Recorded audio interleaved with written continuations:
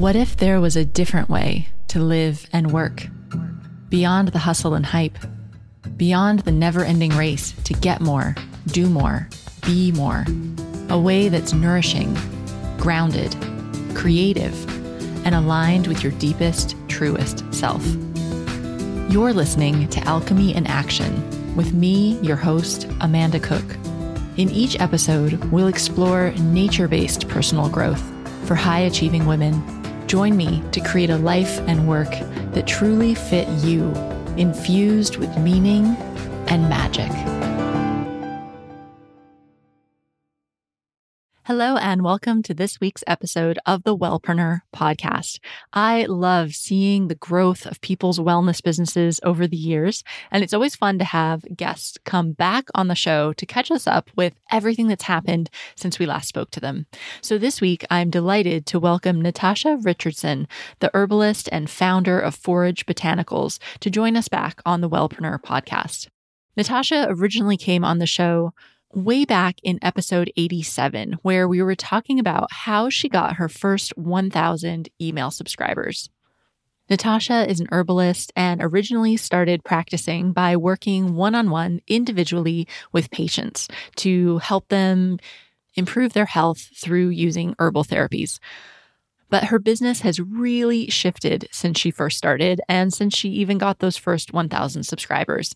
Natasha has grown her business to really specialize in menstrual health, and she shifted away from one-on-one practice into courses and group programs and creating these delicious herbal products that people can buy through her website. And now she's actually come full circle and she started offering one-on-one services again, but through herbalists that work for her. So it's a really different, evolved business model that gives her a lot more freedom and flexibility and is especially suitable for her lifestyle now since she's become a mother. So I think this episode is really inspiring, of course, for those of you who are herbalists or work in that field, but for anybody who might be thinking about making that transition from one-on-one services to either products or courses or group programs, or even bringing in other practitioners to help expand the amount of one-on-one services you can do. There is a lot of goodness in this episode. I think you'll really enjoy it. So let's jump into this conversation with Natasha Richardson of Forage Botanicals. Hi, Natasha. Welcome back to the show. Hi, Amanda. So nice to talk to you again. Wow. The last time you were on we were trying to figure it out before we started recording like a couple of years ago, right in the much more beginning part of your business. And so much has changed since then. So I'm really looking forward to hearing what's happened and how you've made this business work for you. Well, 2 years ago is what I kind of like consider as like the very beginning of Forage Botanicals as like for now, because before that I was just running my own kind of private business as a herbalist and taking patients. Then I kind of got more business savvy and started trying to do my emailing lists and start product lines and online courses and stuff 2 years ago. And that was when I was really working with a lot of your online courses. And they were like so useful when I was getting started. I was like, thank God. So yeah, nowadays I don't take patients anymore. I have a couple of herbalists that take patients for me. And loads of things essentially changed when I got pregnant. Awesome. So I want to talk about, I have loads of questions for you because I know the Wellpreneur podcast listeners love hearing how do you actually make it work, especially now that you have a baby too. And so, so we want to talk about all that. But so tell us, just to start off, how do you describe what you do? Like, what is Forage Botanicals? So Forage Botanicals is a company that makes products and educates women mostly on how to have better periods. And we have a range of products that help with common period problems like PMS and pain and heavy flow, but in like really delicious and enjoyable products to have. So like we have a hot chocolate that's for heavy flow, and we have a really beautiful smelling balm that we use for period pain. And then I also have a couple of herbalists that take patients for me whenever there's somebody who has a very serious problem that wants help with. And I run online courses and educational programs. And I have a book published now as well. Amazing. I want to talk about that too, because the book, it's beautiful. The cover of the book is so beautiful. It's lovely and has loads of delicious recipes in it. So love it. Okay. So let's go back though, because you said like 2 years ago is when you had a real shift about how you said you became a lot more business savvy. So before that, you were just practicing like a normal herbalist, like many holistic practitioners out there, right? Just working with clients one-on-one? Yes. I was just working with clients one-on-one. I was doing a pay-as-you-go sort of structure. They would come and pay X amount for their first appointment, X amount for their second, and most people wouldn't make it past the first appointment. So I was really finding it very unsatisfying to not really be able to see the results that I wanted. So then I swapped over to doing wellness plans. And that is how my herbalists that work for me now practice. They use those plans that I came up with because they work so well, and the satisfaction on both sides of I would call it a team, is so much higher. So that's kind of what they've inherited from me by working with my company. Awesome. So what happened? I mean, I guess you said you were getting frustrated by people not coming back for their appointments. What really was the catalyst to have you make this huge change in your business to shift to products and courses and now a book? So when I was pregnant with my now almost 2-year-old,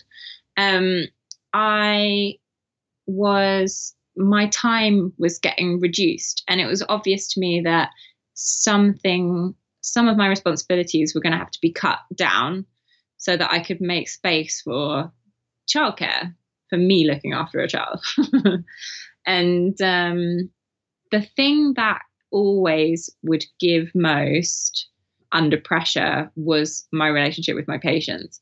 I would forget that I had to do something for them. I'd forget we had an appointment. I would not send stuff, and it was just like embarrassing. And I was so sad for my patients as well. And I just felt like it wasn't fair on them. So it was obvious to me first and foremost that was going to have to go in one way or the other. And that was when I decided to bring on herbalists to work sort of for me in that regard, and to focus on the products instead. So now most of my creative energy goes into the product line, and I have an overall mission of trying to make these products so widely available that it helps also women to reassess what is acceptable to them as an experience from their menstruation. Because I think that actually at the moment, most people just think it's supposed to be a terrible experience and wouldn't even consider what they can do to make it better. And then if they do, they're not happy with what's available. And that's where our products kind of come in. So do you have a team, or are you still doing, I know you have those 2 herbalists that work for you, but do you have other people that help you, or are you still doing most of the other stuff yourself? I'm still doing it mostly by myself. When I do get into pre-Christmas kind of time, I enlist the help of apprentices to come and help me make a big batch of products. And I can do that when I have a big stockist that needs an order making as well. Cool. But things like social media and like all the marketing-y stuff, you're doing all that yourself? I'm still doing it. Good for you. Okay, so tell us about that, because I hear a lot of people are concerned that it's going to take too much time. They feel like, they don't have time for it. It always gets pushed to the bottom of the list. It might be overwhelming, especially like social media and knowing what to send by email. So what have you learned? Like, how do you make that work for you so it doesn't feel like so much? Or maybe it does it feel like so much? Maybe it does. Well, it feels now more than ever like Instagram and social media is just like a hungry beast that never is satisfied. And me and my friends joke all the time, computer's hungry. And we're like, this is never ending production of stuff. And it feels a bit like with Instagram, which used to be my absolute favorite, that a lot of stuff just gets lost in the abyss, sadly, unless I pay for it to be seen. Which is totally I feel like that's totally how they've engineered that platform now. Mm-hmm. But I've really tried to always, like you say, make it simple. Like if it's not simple, then why are you bothering, sort of thing. My Instagram used to be all planned out, and I used to be like, right, I'm gonna post 5 days a week, and I'm gonna post at this time, and I would have like a month's worth of stuff all lined up in my Plannerly. And I don't do any of that anymore because I feel like, what is even the point? I can post every day and get very few interactions, or like this is specifically to my feed, or I can save that energy for myself and wait for something really striking to happen and post that. And I find that if I do that now, that will work. That works for me. I get like loads more interaction, loads more comments, because I waited for something really genuine to happen, or something that I really needed to say or discuss with people. And I'm seeing that happen quite a lot with creatives on Instagram, that they post to their feed far less often. And then I save all of the like behind the scenes, this is what I'm doing today kind of stuff that for stories. And I can post to that every day without really being much effort, so long as I am actually doing some work for my business. Mm-hmm. That's really interesting. Yeah, it's really shifted. Well, it's like a moving target. I mean, it's constantly evolving. But I think I think as the feeds get more noisy, you're right. If you're not paying to be boosted, then people aren't seeing your stuff unless it's really notable. So yeah, that's really interesting. How do you think, what's working for you to get out in front of new people, to have people discover Forage Botanicals? I find that if every 6 months I offer something very significant free, then that's my best for getting new people interested. And I'm finding that like I can spend $30 on an ad and get like thousands of people seeing a image that I've put on my feed, but the interaction rate is very minimal. The conversion rate for those is minimal.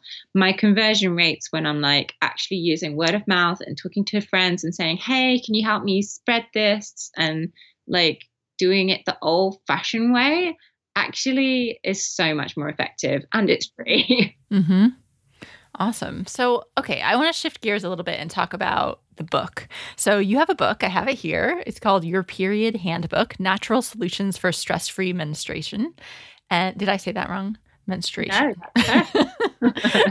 No. And it's beautiful. And so tell us the story of the book. There's always a story behind a book. So how did you have the concept? Were you approached by a publisher? Like, how did this come about? I already had the concept, and I would just happen to be working with someone who was a publisher. Thank you, universe. Yeah. Yeah. So it is a funny story in a way. So I was contacted by a publisher, and a fairly big publisher, but they normally make cookbooks. And I was like, this is strange, but also kind of interesting. Like I could totally see how a hormone health recipe book could be concocted, for a want of a better word. And she approached me. She was like, hey, I'm new at this publishing company, but I'm really interested in the work that you're doing, and I want to kind of give this company some more interesting new avenues to explore. And I was like, okay, cool. And she was like, so can you pitch me a book? Which is a really unusual thing, from my understanding now, to have happen. And I was just like, oh, like, yeah, I've always loved to write a book. I actually had a folder on my computer called My Book, and it had like a document in there where I think I'd like written a few lines one day, and that was that. Nice. You're like putting it out there to manifest it, and then it happened. Yeah. Want to let you know, universe. That's why I've got plans. So she asked me to pitch her. I'd never done a pitch before. I had no idea what even it goes into a book proposal. So I just like wrote down some bullet points and sent it off. And she sent it to her, boss or whatever. And they came back and said no. And I was like, okay, then that's a bit weird. What a weird thing. I was like, this is a weird thing to go through. Why would they contact me if they did? Like, I hadn't even realized that she would have to get it okay. And I just thought, well, she's really on board. So, and she wants me to pitch to her. So clearly it's going to be a yes. Mm-hmm. So that was like a massive eye-opening moment. And I was working part-time at Middlesex University, making prescriptions in their multidisciplinary clinic. And one of the students had a publishing company. And I was like, hey, I got approached by this company. Isn't this weird? And he was like, no, that's normal. You know, they have like these quotas that they need to meet each like section of the publishing company, and they'll go out hunting for books as much as people will send them. And I was like, oh, well, that's a shame that didn't pan out. And he was like, well, you know, if you've got a book in the making, why don't you send it to me one day? And I was like, oh, okay, well, I'll think about it. And I told someone this, and they were like, what are you doing even thinking about it? Just give it. I was like, oh, I thought people like just start approaching you for book deals all the time. They're like, no, that's a weird thing that happened to you. Mm-hmm. I was like, oh, okay. And they're like, you've now had 2 people say pitch to them. That's very weird. Just take it. Say yes. I was like, oh, okay. Like, I didn't know. It's like that book was meant to be born, and it was just, there's all these different routes that it was going to come out. So that made me think of Big Magic by Elizabeth Gilbert, how she talks about like there's an idea and it's just like, it's just coming out, you know? Yeah. Anyway, yeah. That sounds like that. Cool. So I really already had in my head what the book would be. And it was just a case of getting that avenue there. Yeah. Yeah. Awesome. So how did you find the book writing process? Like, how was that for you? I don't mean to sound like really annoying, but I found it easy because I was essentially repackaging things that I'd written from a blog for years that probably no one had read. Mm-hmm. And I was like, I already had a structure in my head of what I wanted for this book. I knew the kind of person I was writing for. And I just broke it down into little mini pieces, like blog-sized pieces, essentially, and put it together. So it didn't feel like anything different from writing lots of little blogs. But like I was already writing 1,000 words a week, and it wasn't an issue. Mm-hmm. And so I just had more of an overall plan to those bits and pieces, really. You see, I found, because I assembled my book had a lot of content that I'd written elsewhere, and I found the first draft really easy. Like I love writing, so that was really fun. I mean, it's work. It took a long time, but it was fun.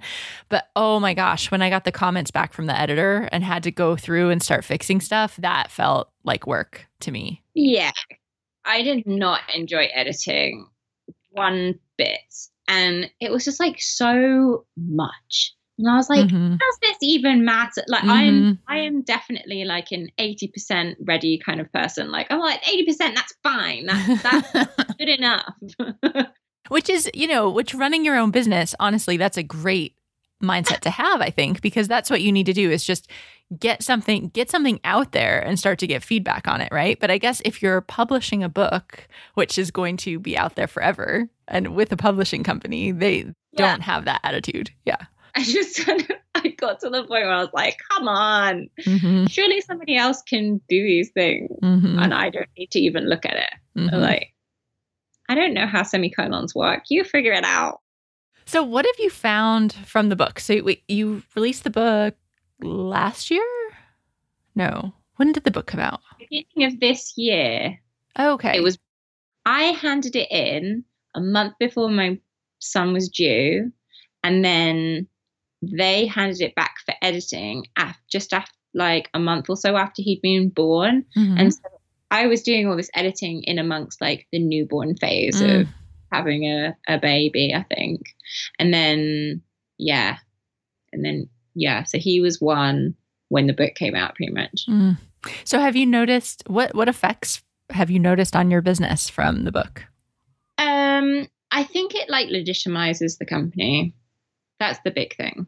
And I find that when I'm like introducing myself for leads, for PR leads, the fact that I can say I'm a published author and a medical herbalist with over 10 years of experience, like that little one line carries so much more gravitas than just being like, hi, I've experienced with this. Absolutely. Yeah. And it's just works the way of the world, unfortunately, that's how it goes. So I'd like to talk about like how you work, and especially now having a little one at home, like how do you find time? How do you make it work? Basically, how do you find time to work? How do you organize yourself? Yeah. So, I am a naturally anxious person who's very like, I have a really fractious, I think is the right word I want, like fractured, like mind. I think about lots of different things all at once. And if I don't know what I'm supposed to be focusing on, then I can easily get off track and be thinking about something completely like not incorrect, but off topic, I suppose. And the way that I manage that is by having in my head what I'm supposed to be doing at specific times of day. And when I'm really anxious and I'm super busy, I like sort of micromanage my day. I get out my Apple Calendar and I write down what I'm going to be doing for essentially every minute of the day. And that is because I find that when I'm super busy, I feel really overwhelmed by my to-do list. But when I put my to-do list into a calendar where time exists, then suddenly I'm like, oh, okay, this is actually doable. Like, okay, I've given myself 15 minutes to do this task and I have 15 minutes free that day. So great. And this is how I continue to function. I don't give myself any tasks to do when I have to look after my son. I only give myself work tasks to do when I know I have guaranteed childcare. And but it just sounds so ridiculously simple. But basically, I manage it by putting my tasks into the time I have available.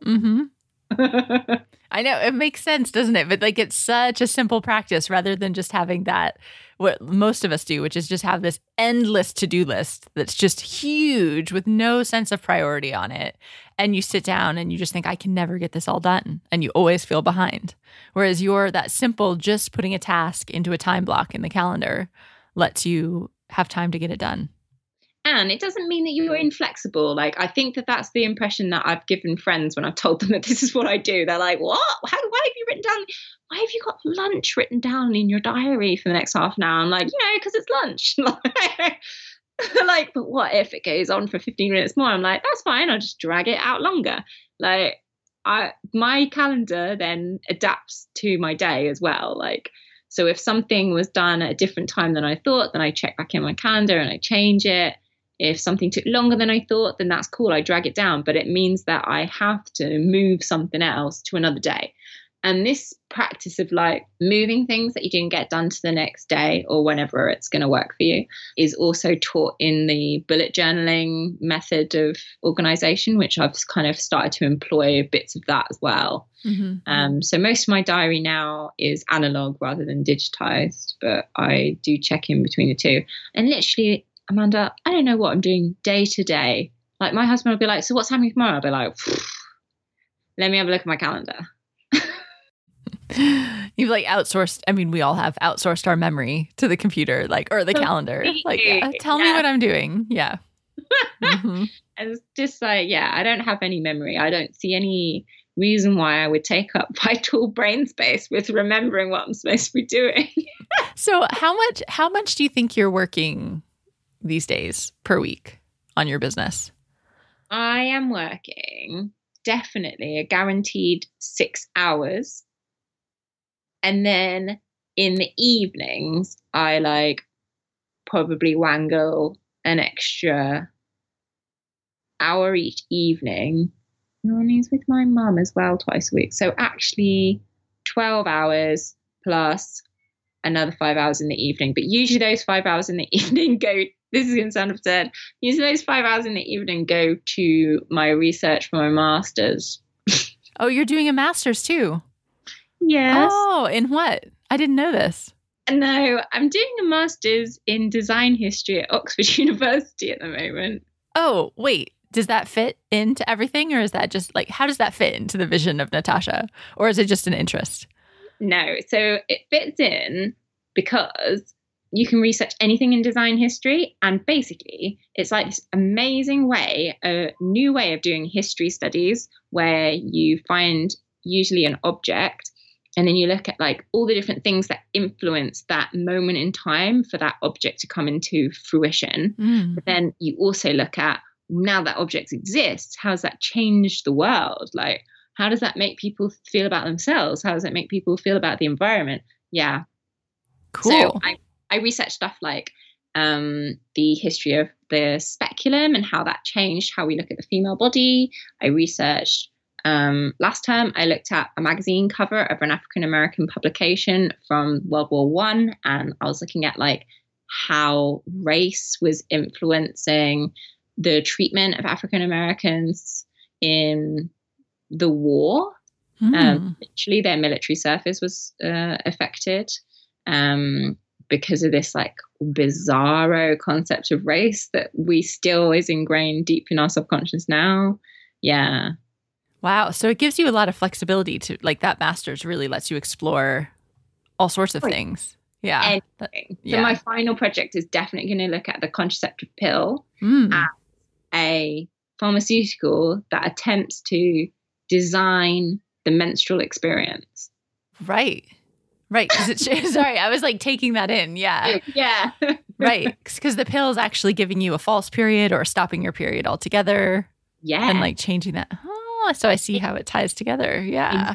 Exactly. So it's designing what it means to be a menstruating female and what a hormone cycle is or is not. And I believe through its mere existence, people now think that their cycle should be 28 days and they should bleed for 5. Like, I think it's because of the existence of the pill. And also, sorry, I'm really passionate about this.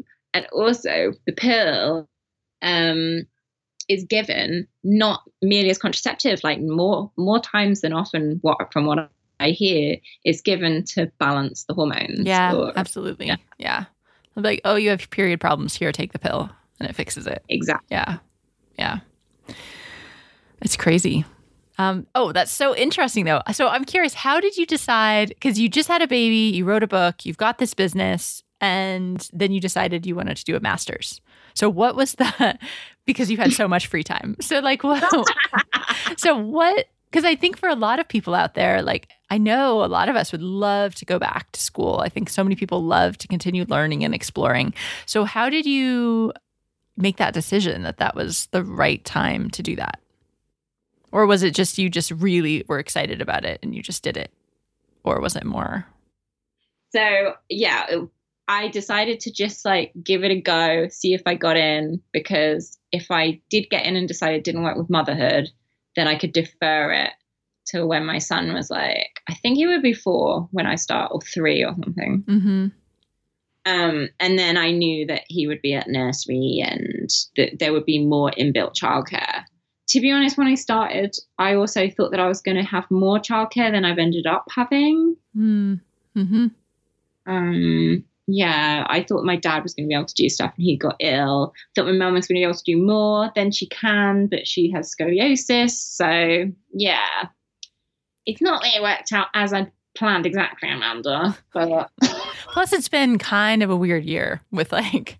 2020 has been a bit weird too. So, yeah. It's been a bit weird, but in my favour, because it's meant that it's not been conducive to me travelling to Oxford as much.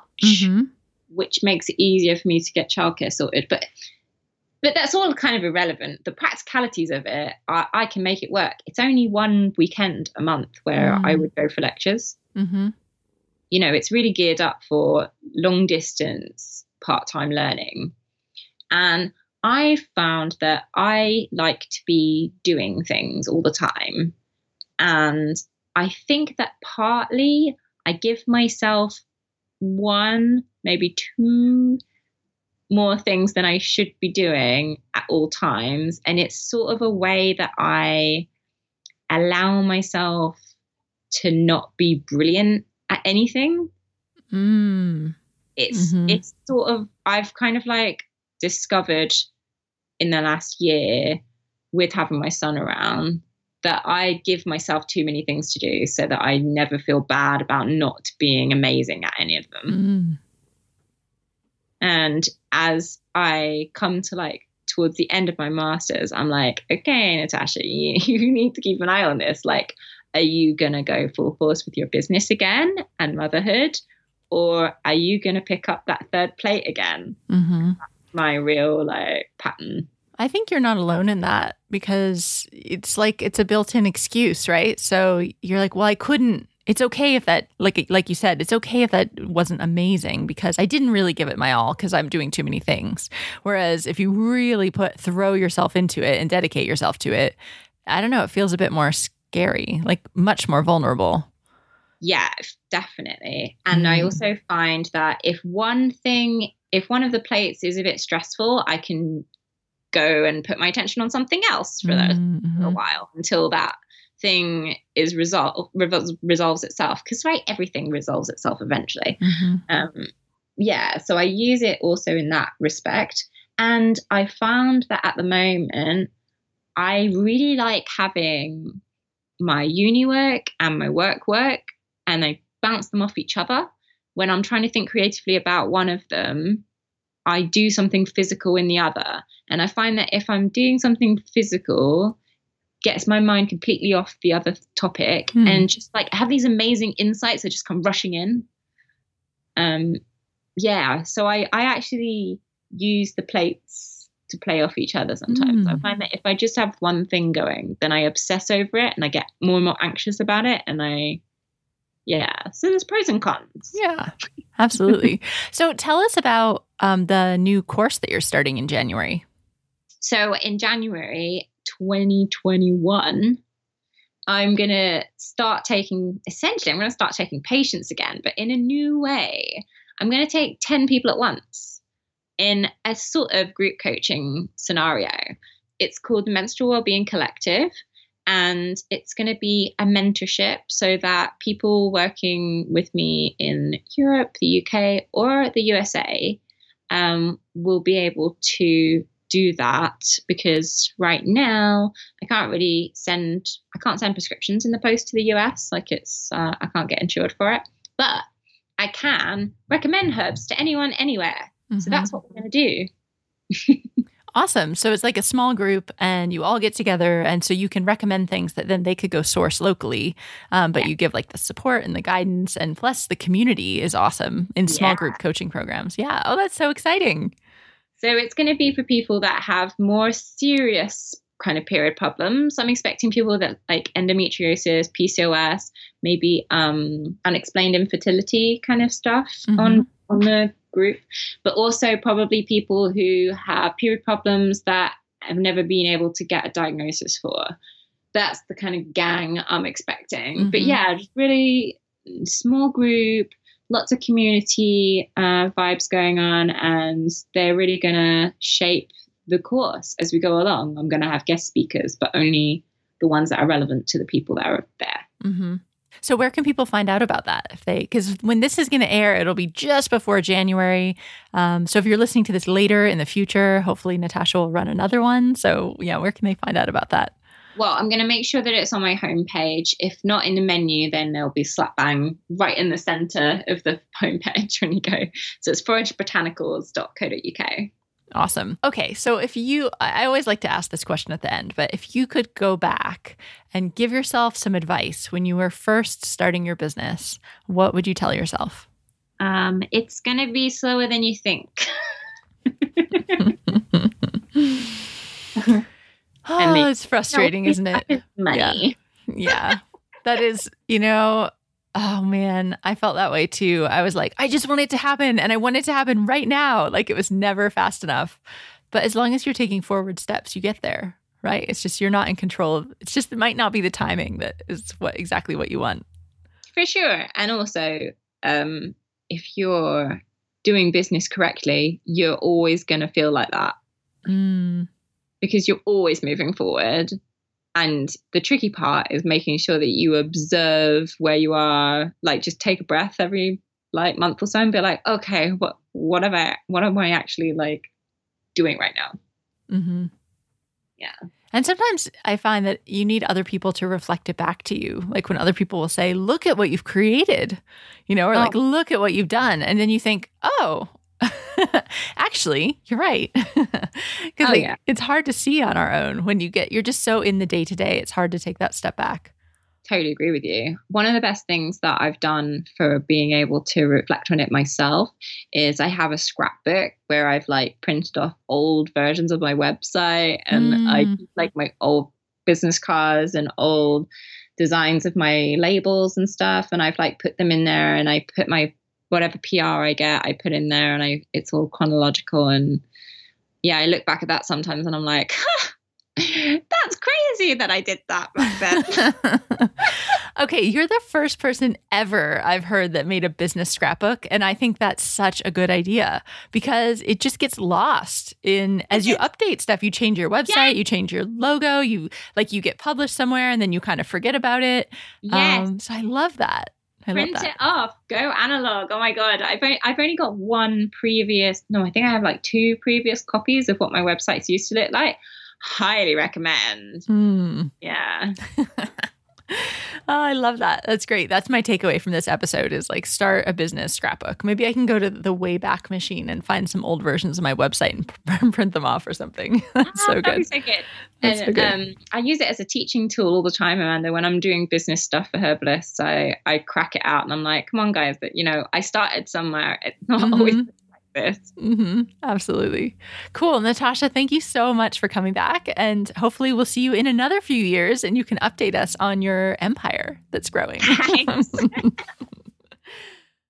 Thanks so much for listening to this episode of the Wellpreneur podcast. As always, you can find all of the links that we talk about in the show notes at wellpreneur.com. And we love to hang out over on Instagram. So if we're not connected yet on Instagram, please follow us. We are at Wellpreneur. We'd love to connect with you over there to share tips and photos and behind the scenes glimpses as we all try to grow our wellness businesses in a way that is really not only great for the business, but sustainable for us too. Okay, that's it for us in this episode, and we will see you back here very soon with the next episode.